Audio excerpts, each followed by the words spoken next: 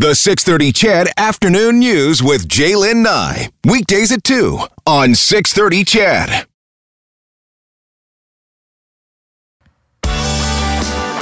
Interesting people, relatable stories, relevant, topical. This is 6:30 Chad Afternoons with Jaylen Nye. Because I'm happy, clap along if you feel like a room without a roof. Because Dr. Ganz is here. if you feel like happiness is Hi, Ganz. How you doing? Good. happy, clap along. This song always does make me happy. What hasn't been making some people happy, though, is some catalytic converter thefts. And just a couple of texts come in before we get on to this. Sure. Sebastian says, problem is metal recyclers aren't doing enough due diligence to make sure they're not taking in stolen parts. Gord in Pigeon Lake says, listen to this. My cousin had his catalytic converter stolen in Legal. They cut it out right out from in his parking stall. Wow. Where are they selling it? Apparently on Facebook, Gord.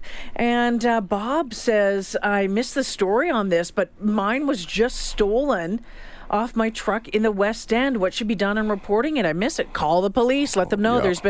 there's been a rash of this. And Robert, thanks for the picture of your dog. I always love it when the dog pictures come in. 780-496-0063, the number to get in touch with us at any time. Dr. Ganz in early. I know you were just here a couple of weeks ago, but because of Christmas, holidays, your schedule, my schedule, Yeah. we thought we'd do it now. Bonus and early. Yeah, get the December one out of the way. And this is a really timely one because I think, people think that talking is easy. natural, right? It's just natural. But there are folks out there that really struggle with talking to strangers, striking up conversations. It can be very difficult for some people. Well, a lot of people dread like the holiday parties or Yeah. the cocktail parties or whatever. I mean, I know like some people just love them and that's sort of their thing, right? But even when you think about public speaking, the fear of death is actually higher the fear of public speaking is actually higher than the fear of death for most Yeah.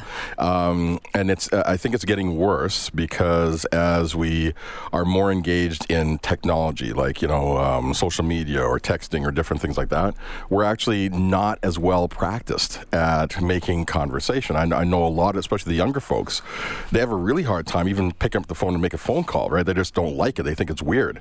And, so when it comes to actually face-to-face interactions, that's a struggle for a lot of people. But there are some basic foundational things that you can do that will make you a person who's easy to talk to and who people want to seek out to connect with. It's interesting. My niece is, she's a great athlete. She's a great student around family, people she knows. No problem.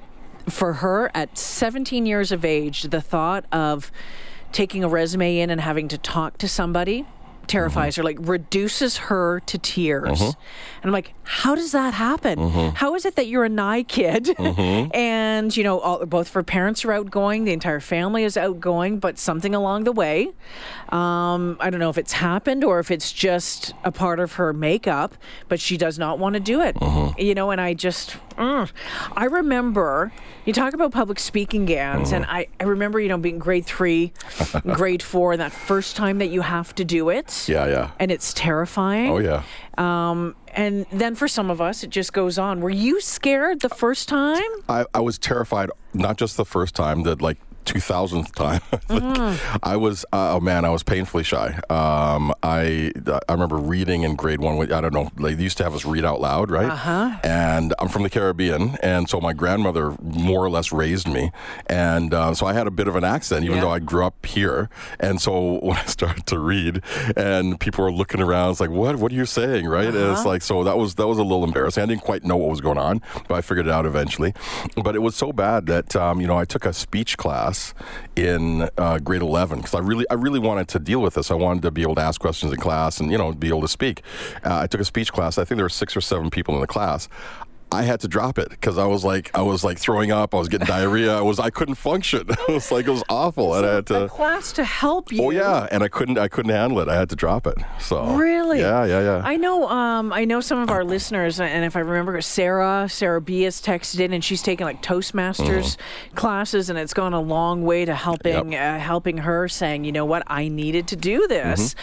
Some people are naturals at it. Other people, need a little bit of work. But it's not just talking; it's listening as well. It is. It's communication, right? Communication goes both ways. So I mean, people think about a conversation. They think, well, I have nothing to say. I don't know what to talk about.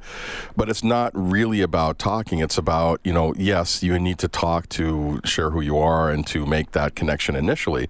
But most of it is like asking questions and being curious and really caring about the person you're sitting across from, to want to connect with them, either understand who they are, what their experiences have been, or also just like seeing what kind of commonalities you guys might have that you've both experienced. You have number 1 listed: seek first to understand, then to be understood. That is straight from Stephen Covey, 7 Habits of Highly Effective People. That's one of his habits, actually. And that is, it's one of those things where all of us as humans, particularly for kids, attention and validation equals love, right? But that doesn't go away just because we're bigger kids now. We all need that person who is willing to take the time to look us in the eye, smile at us, and actually listen to what we have to say, but then give us something back, like something back in terms of a nod or asking a follow-up question or just anything to let us know that they're hearing us and we're being seen and heard and understood and validated. And when we do that, everything feels better. Our physiology settles down. We're much more open to hearing what the other person has to say. So it's a real gift, and it's a little bit of a hack, I guess, to be in the space where let me hear you. Let me understand who you are. Let me hear what you have to say first.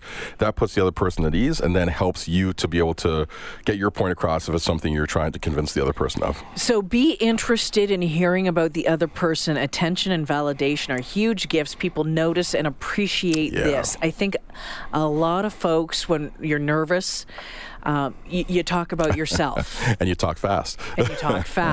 And instead of just asking. Yeah. And that goes a long way. It is. Well,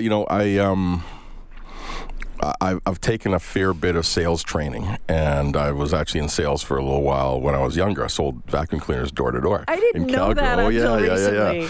And this is something I try to encourage my kids to do, is like, whatever, you might not stay in the sales career forever, but getting that sales training where you actually have to learn how to connect with people really quickly, build rapport really quickly. How do you establish that connection and make them feel like, you're somebody they want to talk to? That's brilliant training for all of life. It's like a life skill. And so when that's the secret, that's the key.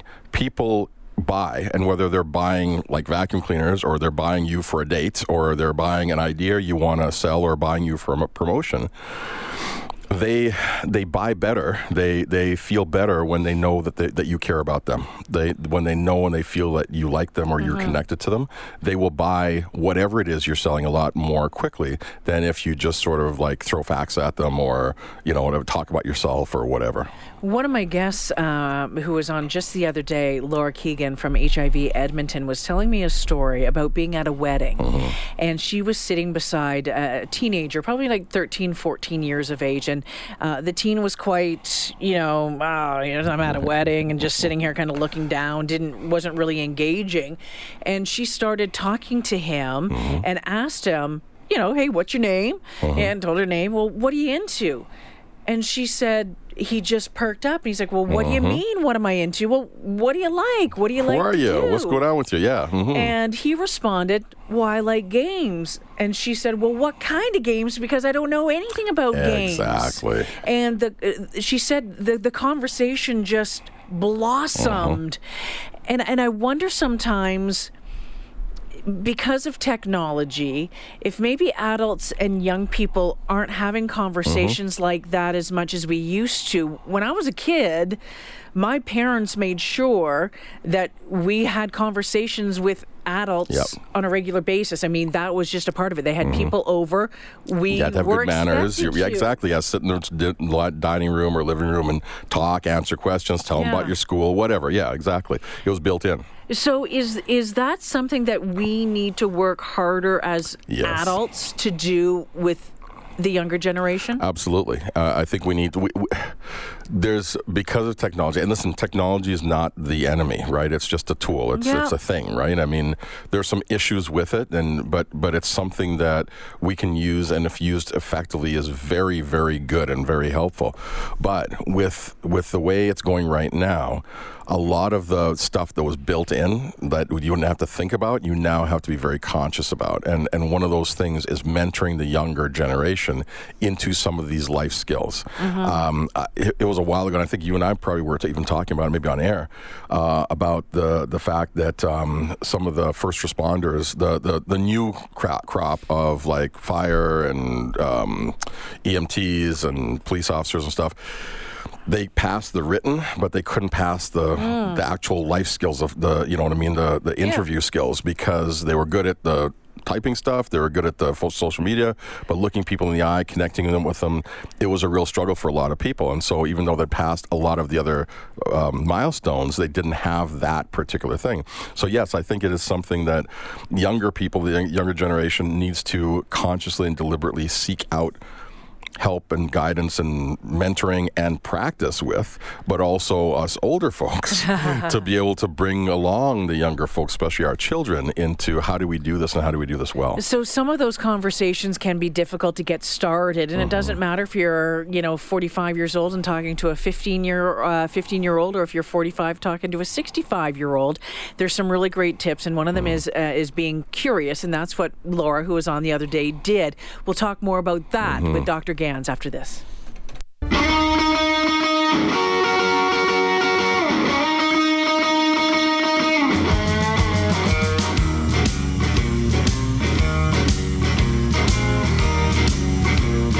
So, Dr. Ganz, this is interesting because of all the conversations that we have. A lot of people do sit back and listen. A lot of people weighing in on having a conversation here and public speaking. Right. So I just wanted to read some of the texts that were coming in. Ryan says, sometimes people with outgoing parents end up being reclusive. This happens when the outgoing parent presumes to speak for the child all the way through their upbringing. And in the case of my wife and her mother, continues on to this day. Right. And that can be a real challenge. I've seen it happen in my family. Oh yeah, mine too. My daughter's very, very verbal, and so when my son was young, she's 4 years older, she'd always be talking to him, talking for him, and so we had to like rein her in a little bit to give him a chance to talk, because we knew exactly this, right? Like everybody has to develop that. They got to struggle, they got to fall down, and well-meaning parents and siblings and teachers and friends and stuff like that, they want to, quote unquote, protect the person who's, what they feel might be shy or whatever, but you really got to give them space and understanding that not everybody's timing and cadence is the same. Some people take a little longer to get going, and some people their speech is a little more measured, right? So they're not always just kind of blurting it off right off the bat. Some people are more thoughtful. They take some time to think about what they want to say, and then they say it. So it's okay, but you have to make space for everybody to have whatever their particular timing is to be able to get their stuff out. Ganz, what happens in a relationship, whether it's parents, child, whatever, husband, wife, sisters, siblings, when that happens and goes on for ages, when the one ends up having someone else being, someone else answering for them all the time, is there a frustration that grows? Is there resentment that grows there? It can be, or people just like they become dependent. Do you know what I mean? You might have seen this with friendships, right? Or couples too sometimes, where I've had this situation in my practice actually, where people, either one of the partners dies, or there's a divorce, or even somebody's just away for an extended period of time, and the person that's not quite as outgoing, right?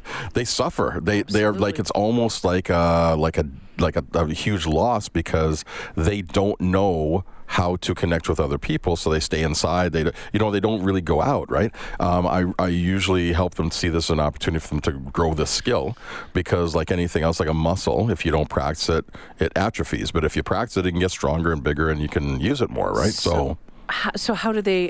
What do you tell them to do? Well, you got to start small. It's like look at the person at Tim Hortons and smile, right? I mean, maybe just say hi or thank you, right? Just little things like that to start to do it. But a lot of it is there's a lot of unconscious, subtle communication that happens with like situations like this. So it might not be that the person who's really talkative thinks the other person's incompetent. Their heart is in the right place, but the person who is always being spoken for might think, oh well, I'm not good at this, or I don't know how to do this, or maybe I shouldn't have a voice or whatever, right? So just understanding that no, everybody deserves a voice. You can be good at this because it's a skill, it's not something you're born with, so you can learn it, right? It just takes practice, but understanding that this is something you can work on and get better at can start to change that whole thing. And it really is an opportunity to start to become more competent in this area. And, this happens with couples, whether it's, oh, well, so-and-so handles the finances, or this person cuts the lawn, I don't know how to start the lawnmower, right? So there are always going to be gaps when we share or distribute labor.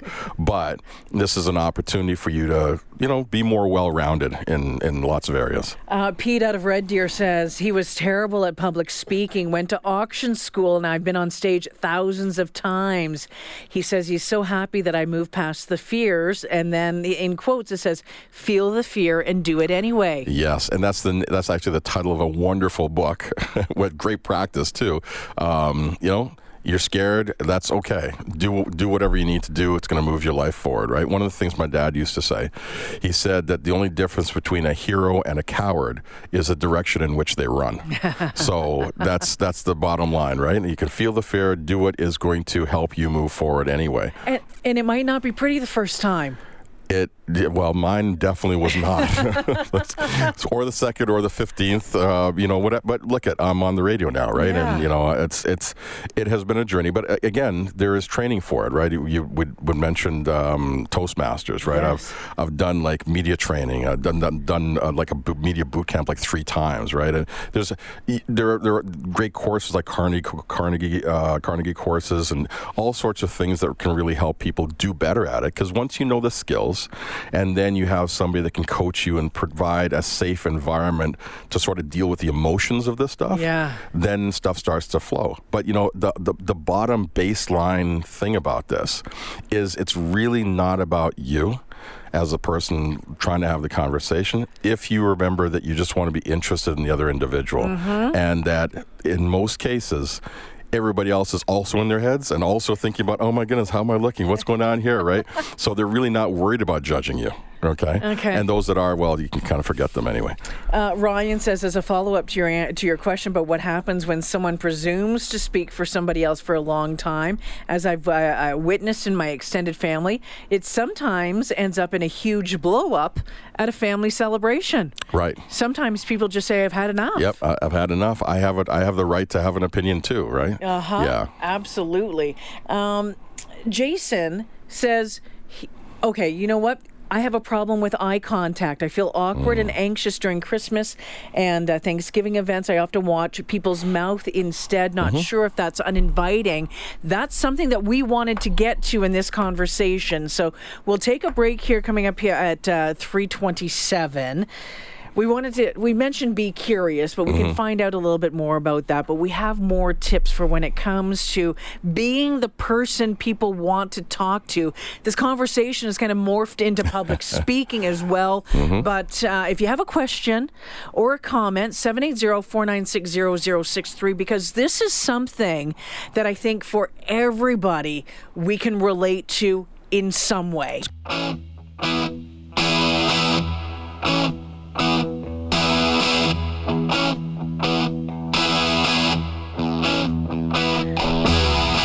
An early edition of Dr. Ganz, and how does that make you feel? Dr. Ganz Ferrance in studio. We bumped up the end of December conversation to today because of scheduling and that sort of stuff. And we're talking about being a conversationalist and being a listener. Yeah. And it also morphed into public speaking, which is a huge conversation right now as well, because as Ganz mentioned, that's a big fear for a lot of people. Someone had texted in earlier and said my kids were in 4-H and they all had to get up and do a presentation, and they were terrified about it, but they got through it. Yep. And that's the thing. I mean, especially when you're young, it's like anything, like learning swimming, right? Some kids are scared of the water, and if you kind of ease them into it slowly and stuff like that, they get over their fears, right? So, public speaking or speaking to adults or speaking to other kids or whatever it is, it's one of those things. And the more, it's generally the more we avoid our fears, the bigger our fears seem to be. So, kids who are painfully shy, even adults who are painfully shy, what does that stem from? Well, it can be a lot of different things. I mean, there's legitimate social anxiety that people deal with, right?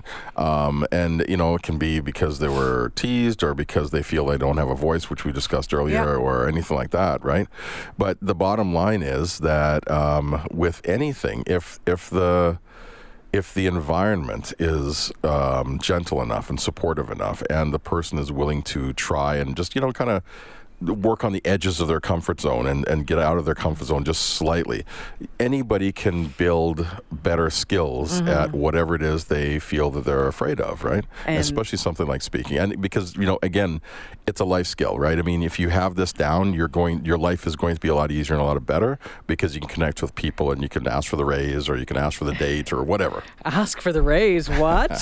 That's a tricky one. But so this is what we're talking, being a person that people want to talk to. So if you're just joining us this afternoon, being a good conversationalist is a skill that takes some work on it. There are some things that you want to remember that will help you. We started number 1, seek first to understand, then be understood. Be interested in hearing about other people. Attention, validation are huge gifts. Doesn't mean it doesn't matter if it's an adult or a kid. No, it doesn't matter. Everybody. Oh, we all love it.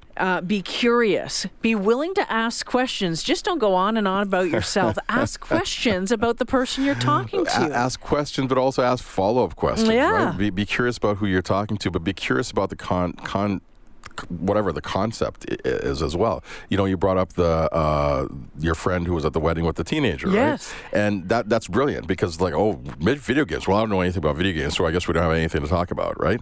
Or video games. Oh, wow. I don't know anything about video games. Tell me about video games. I would love to learn. What are the games? What kind of games are there? First person? Are there, what is the difference? How did you get into video games? What are the games do you like? How long? There's lots of things. And especially if you're tapping in like real legitimate curiosity to something that somebody's really excited about, well, the conversation is going to run itself after that. So that means you have to be in a conversation and actually listen. Absolutely. You have to listen with the intent of processing what someone is saying, not just waiting for them to shut up. For them to shut up so you can speak again. Right. Exactly right. It's we think sometimes it's just like a little bit of narcissism. We feel like we need to be heard, right? But a lot of times it's true. In a sense, overinvestment in the process, right? We get really nervous, we get worried, we get, whatever, and so we're a bit anxious, and so then we don't really hear the person, right? And we think we have to fill the silence with speaking. And so it's not always that, it has to be about us, but because it's quiet and we feel, oh no, it's quiet, what's going on? Okay, blah, blah, blah, blah, blah, right? That's, you don't have to do that. You really, it's far better to slow down, take your time, be really present, and be genuinely interested in the other person, who they are, but also what their likes are, what they're not, what they don't like, and then once you're sort of out of your own head, that's a lot easier to be still and take your time and do the things you need to carry on a good conversation. So this is what you mean by practice drive-through talking. Yeah. Okay. So drive-through talking. So this is something, actually, I use this a lot. I use this in my therapy with couples or families. Anybody that's doing some communication, I do this in workshops, in my talks and stuff. So if you think about, I remember when, I'm old enough to remember when like McDonald's and Kentucky Fried Chicken and all these guys really kind of showed up here in Edmonton, right? And it was so cool to have a drive-through. So you go up, you give the order, you drive ahead, you get a bag, you drive off, and it's the wrong order, right? So it's like, man, right? So what they did to cut down on complaints and having to kind of reimburse people and give them extra food is they started to repeat the order or put it on the board. And it's a simple thing, takes a few seconds, but it saved them a ton of money and a ton of grief for the customers. So drive-through talking is the same thing. When somebody's talking, we all have filters. The person speaking has a filter in terms of how they understand language, what their experiences are. So they might not even get to fully express properly what it is they're actually thinking or feeling. So getting it out might not be super efficient. We have, as receivers, as listeners, we also have our own filters and experiences. So hearing, if we even hear what they said, it may not get in the right way either, right? So there are these two filters that are in the way. So what you can do to help with that is do the drive-through talking. So, Jaylin, you were telling me about this friend of yours. Were you saying that they were actually happy and interested in this teenager, or were they just sort of like, you know what I mean? And so you check.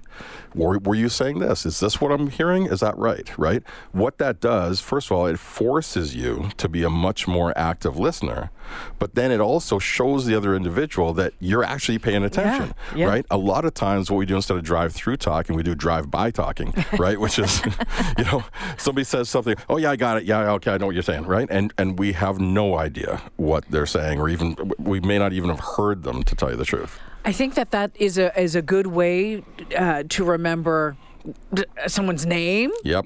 When you're introduced, them, repeat it back a few times. It's also a great way to remember down the road if you run into that person again, something about them, maybe their dog, their daughter, their whatever it is, and when you can recall that.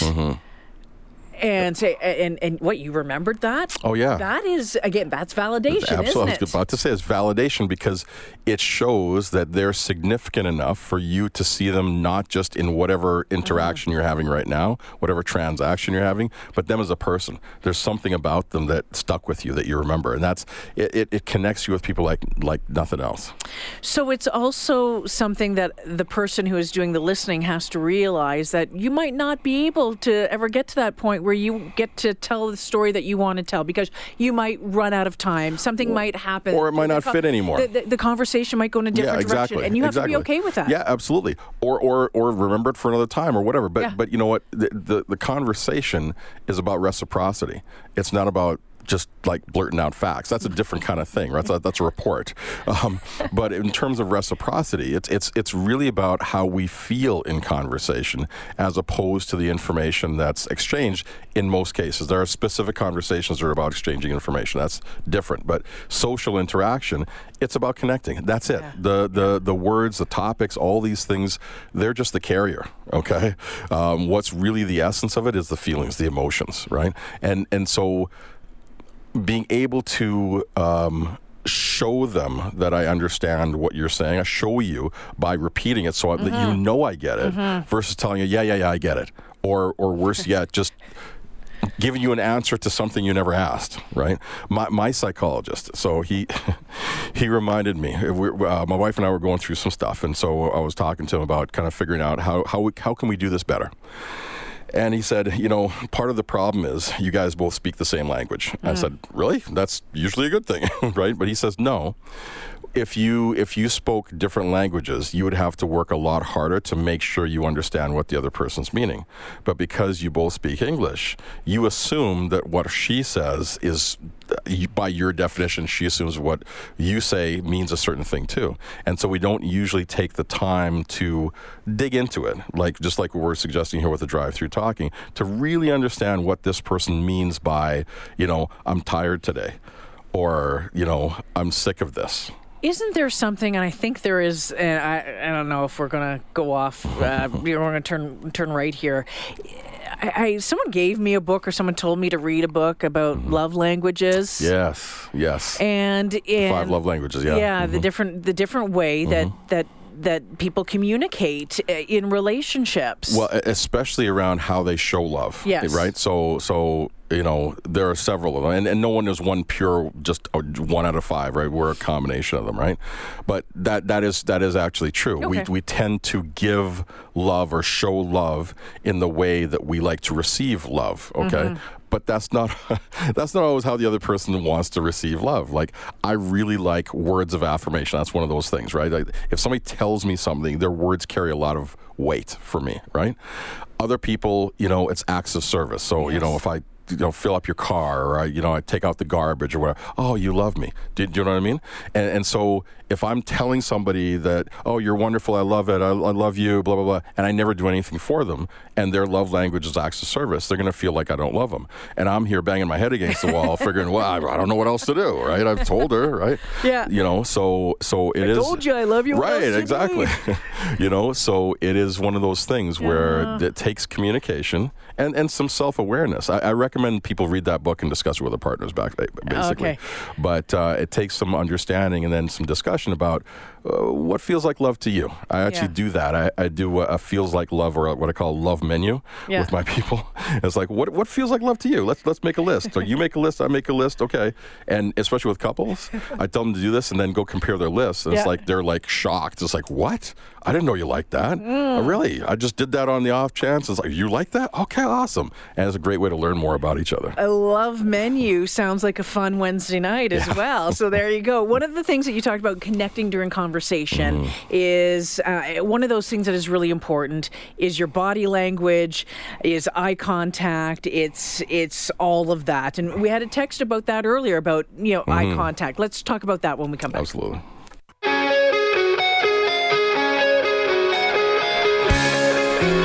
How to be a great conversationalist. You need to be a great listener.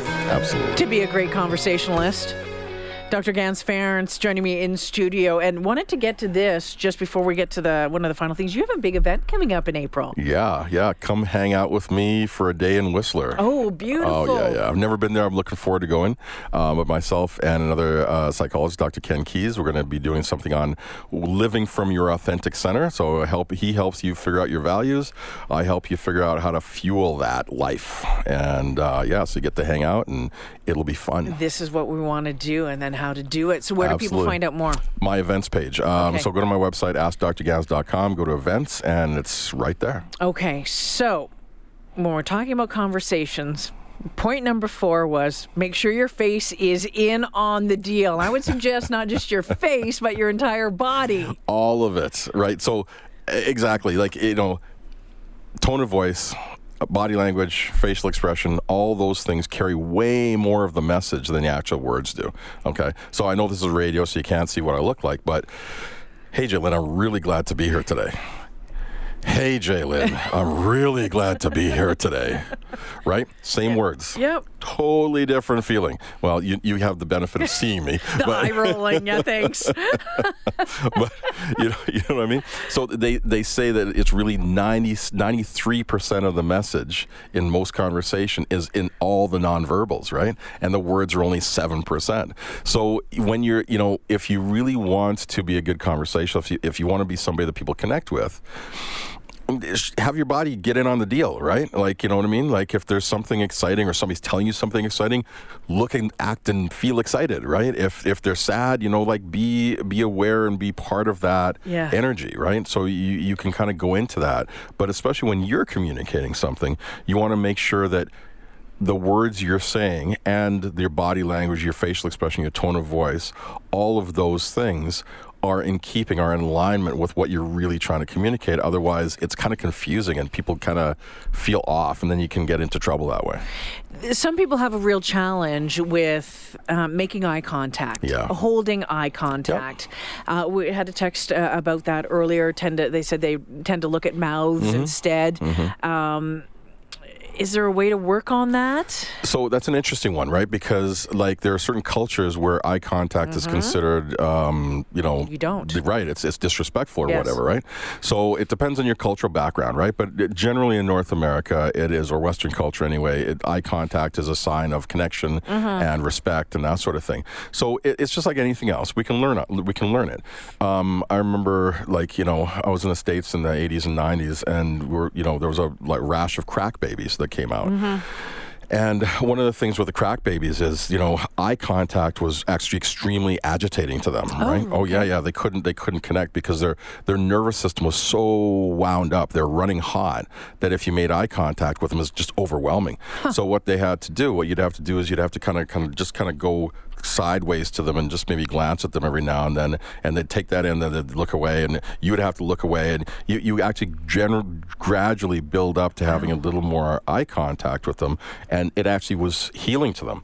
But the same process occurs with us if we are super shy or we're not used to making eye contact.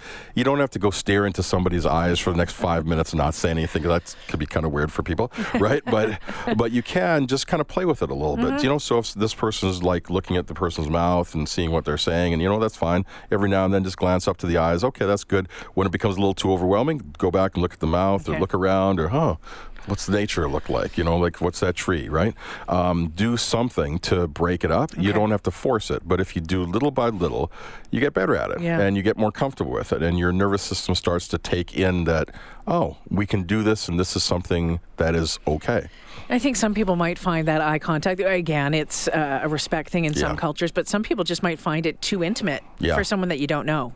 Well, it can be, right? But but it's also, I guess what I would say is we don't have to lose ourselves in that just because we're connecting with somebody. And, to be a good person that people want to be connected with, we have to be sensitive not just to our own feelings, but to the other individual's feelings too.